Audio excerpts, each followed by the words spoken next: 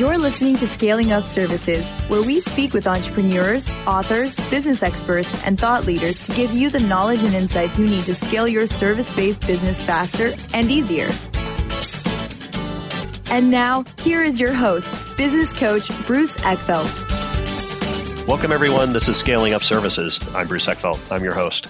And our guest today is Heather Willems. And Heather is a creative storyteller. We're going to find a little bit about the work that she's done as a visual strategist, as a graphic facilitator, as an entrepreneur herself. And I'm excited about this, being someone who originally was out of the creative field. I always have a certain soft spot for people who understand creativity, understand design thinking. Mm-hmm. So with that, Heather, welcome to the program. Thank you very much. So why don't we start with background? Because I know that you've had a lot of different kind of, you've worked with a lot of different companies. You've had a lot of experiences as a designer, as a creator, as a facilitator. Mm-hmm. How did you get into this?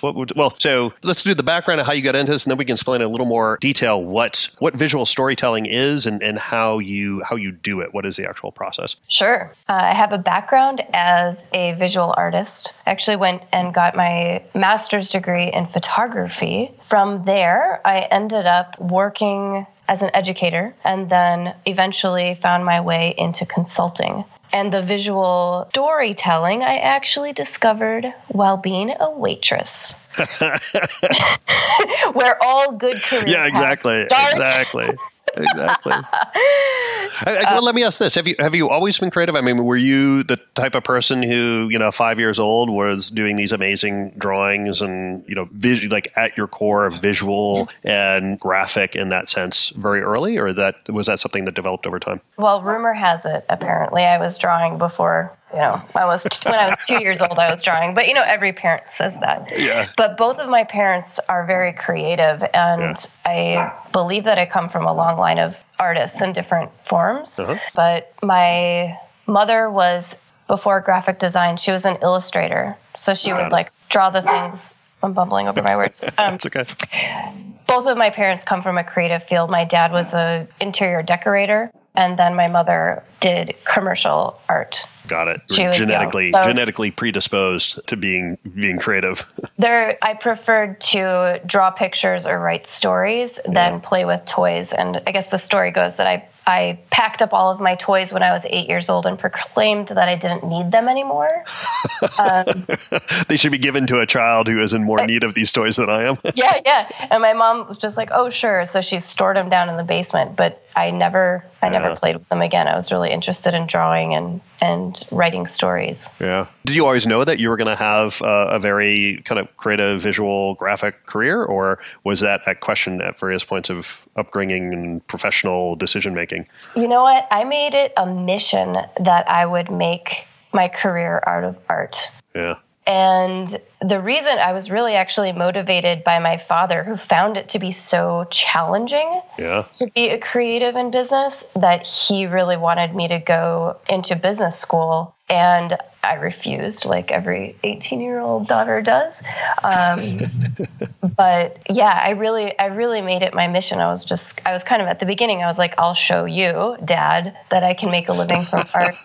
This was an act of defiance. It really was at the beginning. It was an act of defiance. But then as I started doing it, I found that it was everywhere, especially when I was teaching. I taught at The Ohio State University. And my students would come in and say, I have to quit your class because my parents want me to take some real classes. And from that point, I really made it a mission not only to build my career around art, but then also be able to show other people that they could do the same thing. Yeah, that's powerful.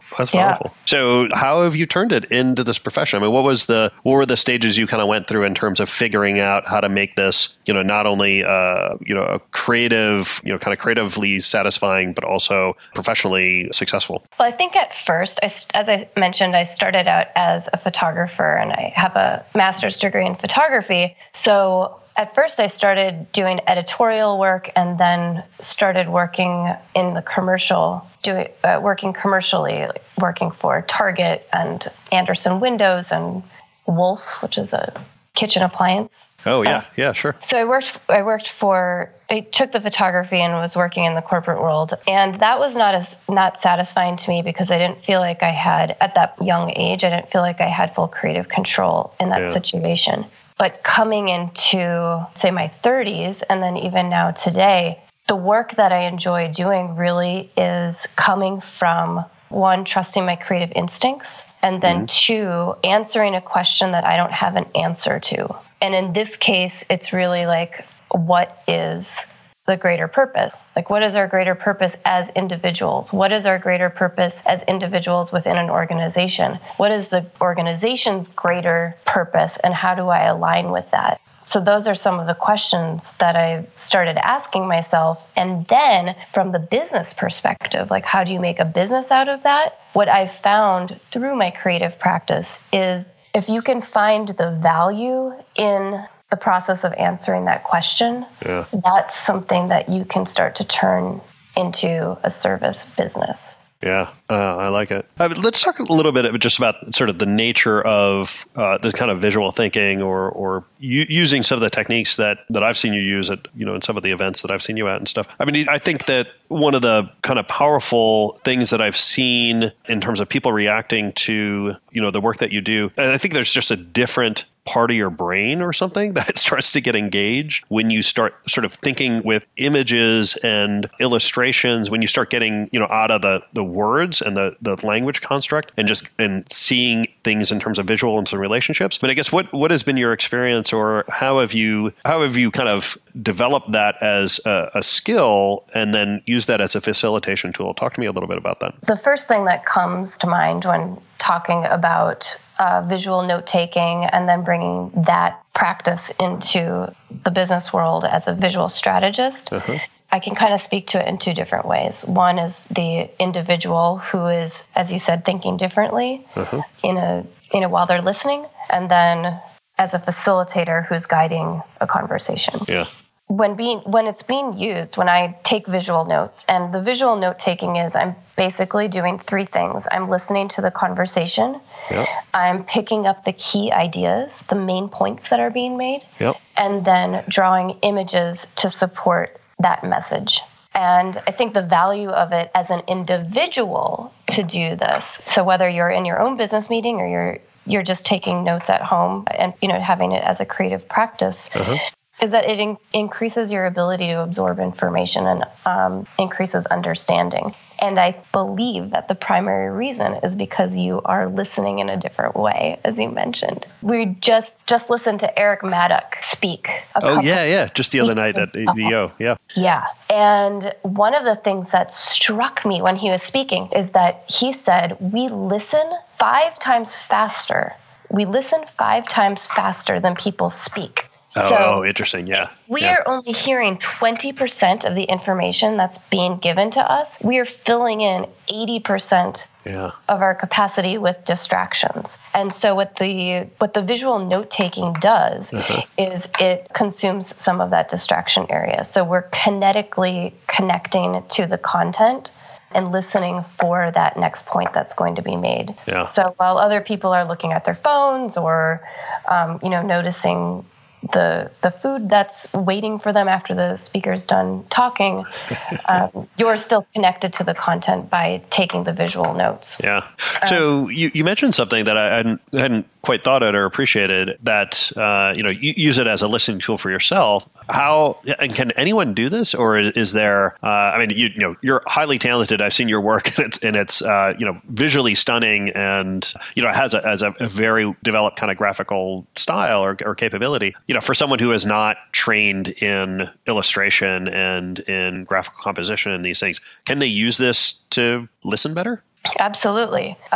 It doesn't have to do anything with how beautiful the images are. It's about communicating the ideas. Yeah. So it's all about the content. Even whatever level of drawing skill you have, just using non-word, non-kind of language-based capturing of the stuff that you're hearing will activate a different kind of part of your brain or allow you to listen in a different way. Absolutely. So even if you're just doodling while you're on a phone call or something with just nonsensical information, it helps to not only increase your listening skills, but it also increases the memory of the content that you are engaged with. Fascinating. That's a great takeaway for folks. So in terms of then, so that was kind of using it as a listening tool. Talk to me about as a facilitation tool. So listening tool is a little bit of that conversation is going on or that presentation is being made over here and I'm kind of capturing it in this way. I'm listening to it. How do you use it as a tool to help actually facilitate the process, direct the conversation or direct the energy of the group? And how does that work? There are a lot of different techniques that you can use. One way that I like to use the visual strategy with teams is to create a template when people are coming into the space. Uh-huh. So it might be something as simple as a giant Venn diagram drawn up on a flip chart that indicates that something's going to happen in that space. Or it could be a visual story that's telling the entire journey of a customer from discovery to the point of purchase. So drawing up the content that normally would be shown in a PowerPoint and having that up in the space when people walk into the room, that it's an indicator that this is going to be a different type of meeting. Another benefit to having the content captured in a visual way and having it up in the space throughout the entire meeting is that you can refer back to something that happened an hour prior, and it's not hidden in a flip chart. It's not, crumpled up on the floor, has Post-it notes falling off of it. Yeah. It's just a very clean visual template that's capturing the conversation that's happening in the space. And we were talking a little bit more about the act of listening and how that's improved through the visual note-taking. Yeah. It's also increases the engagement of the participants in how they listen and participate in the meeting. Because remember we were talking about how there's so many distractions that we're experiencing when we're actually listening to something? Yeah. One of them is that, people are worried about, is their idea being heard? Another fear or concern that people might have is, does their idea have the same weight as their boss that's in the room? Is there a hierarchy of information and ideas that are happening? And then I think a third bonus of and then another thing that might be concerning to them is like, what am I going to say next? Am I going, how you're perceived in the space and in the room? So one of the benefits of having a visual strategist or a facilitator in the room is that when I'm in the space, I'm listening with unbiased ears. What I'm interested in is capturing the information, creating a story that people can connect to and see the problem from a different perspective. And then once all of those ideas are up in an even playing field, seeing where two ideas might come together and merge to create something that's much more robust than the original problem was asking. Yeah, I like this idea that, you kind of create this map. It creates a map of the conversation. It allows you to quickly go back to other points in the conversation visually, more quickly. And then, these kind of connections. Because a conversation or, I guess a verbal dialogue, is a very linear, ephemeral thing, so, the moment it passes, it's very difficult to kind of recapture. This kind of gives you a map and a tool set to be able to draw connections and see how these things, fit together or potentially could be put together in new ways. So I like that idea. So that's good. So I think that gives people a sense of sort of the way in which you apply this approach in terms of helping, either engage folks, capture deeper levels of meaning, and then, using it as a map from a facilitation process. In terms of, what you use it for, I know that you've been a big kind of proponent of culture and purpose and, helping companies really define their values and what their mission is. Talk to us about how you can use this process to help companies get to those questions, because I think those are really hard questions.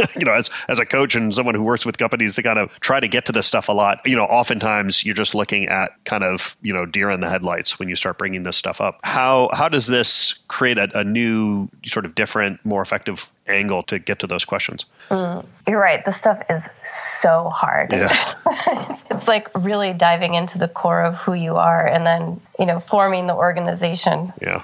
Around that. When I think about this work of like identifying the purpose and the vision, the mission, and the values of the company, I call it the first work because it's really the foundation of what everything is built upon. In your organization, and you're talking about cultures, I believe that the culture's strengthened by having a very clear, articulated vision and mission for where you're going, and also getting the input from all of your team members into that process, I think is very important. Because one, they feel like their voices are heard. So that's, as a leader, you're going to be able to see their perspective, whether you agree with it or not. You're going to start to have some understanding of where they're coming from, which will create this empathy. Therefore, you're developing this trust. And then to have an image of it drawn up, it's something that everybody can start to align to. And I'm always fascinated how people really have deep ownership in these images that I help them create. Yeah. And when I started out doing this process, they'd come up and be like, oh, there's my drawing. And I was like, hey, I just drew that. That's my drawing. Like, last I checked, I made that. Funny. But people good. Yeah, good. Good they feel ownership of it. Yeah. They have. And that's one of the things, like what I was talking about, when you find the value in the questions that you're asking and you start talking about that, that's when you start to be able to build up a business in that way. But anyway, it creates this ownership that people really have around the mission, vision, and the values. So right now I'm focusing on seminars called Clarity Through Creativity. Yeah, and tell me about it. Just coming up, I'm about to do a workshop tomorrow, actually. And what I'm doing is I'm leading a group of individuals within the organization to ultimately articulate and define their own purpose. So their individual purpose, not the company's purpose, but their not the company's purpose, the individual purpose of like why they get it. It's their, Simon Sinek is, why they get up in the morning, why they come into work. And I was talking to the owner of this agency, and he's like, what if everybody decides that that their purpose is aligned? And, that's really important information to know. Like sooner rather than later. Yeah. Your team isn't aligned with your purpose. Yeah.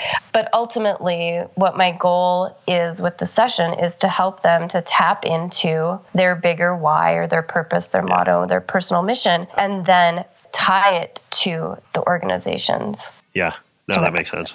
That makes sense. I'm so excited because it's really great to see how people start to make decisions that are empowering themselves. By doing it in a group setting, they're able to learn what their colleagues need to achieve their purpose, and they're able to take actions to help them and support them. And then ultimately together, they can find ways to support the company's purpose. Yeah. I'm curious, how are you setting up the workshop? Are you giving everyone poster board and colored Sharpies and having them draw? Or like what's the process that you use to help them use this technique to actually get to those underlying learnings? Yeah, well, I mentioned the templates earlier about using the templates to guide and facilitate the conversation. I've developed a single page PDF that's the digital file.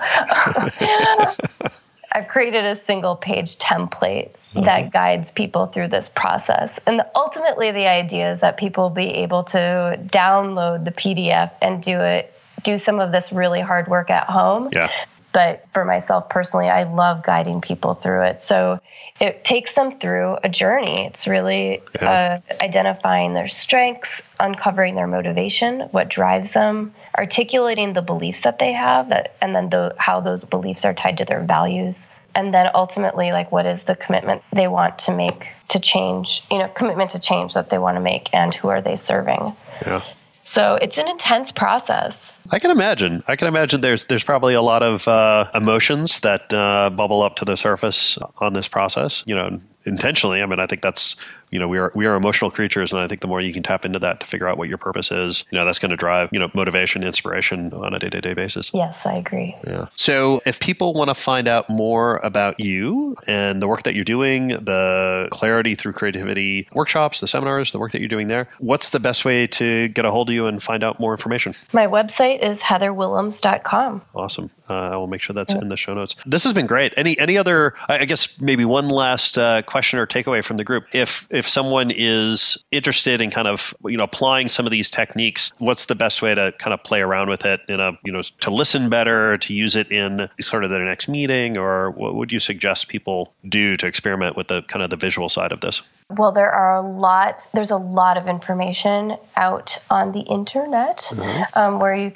there's communities like the Sketchnote Army is an awesome community that everybody's doing sketchnotes and sharing them. The Sketchnote Workbook is a really great book where people can start to practice those skills, and it breaks it down into a very simple step-by-step process.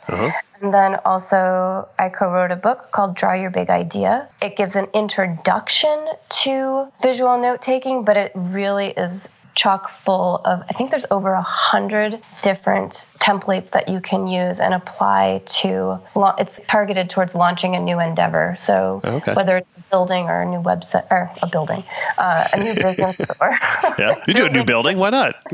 We've got architects on this program. Yeah, why not? You want to build a building? Draw Your Big Idea. I like it. All right, so I'll put the link to the book in the show notes as well, so people can know all that. This has been great. I appreciate your time. Always a fun conversation with kind of a fellow creative, and I really had fun. Yeah, me too. Thank you. You've been listening to Scaling Up Services with business coach Bruce Eckfeldt. To find a full list of podcast episodes, download the tools and worksheets, and access other great content, visit the website at scalingupservices.com. And don't forget to sign up for the free newsletter at scalingupservices.com/newsletter.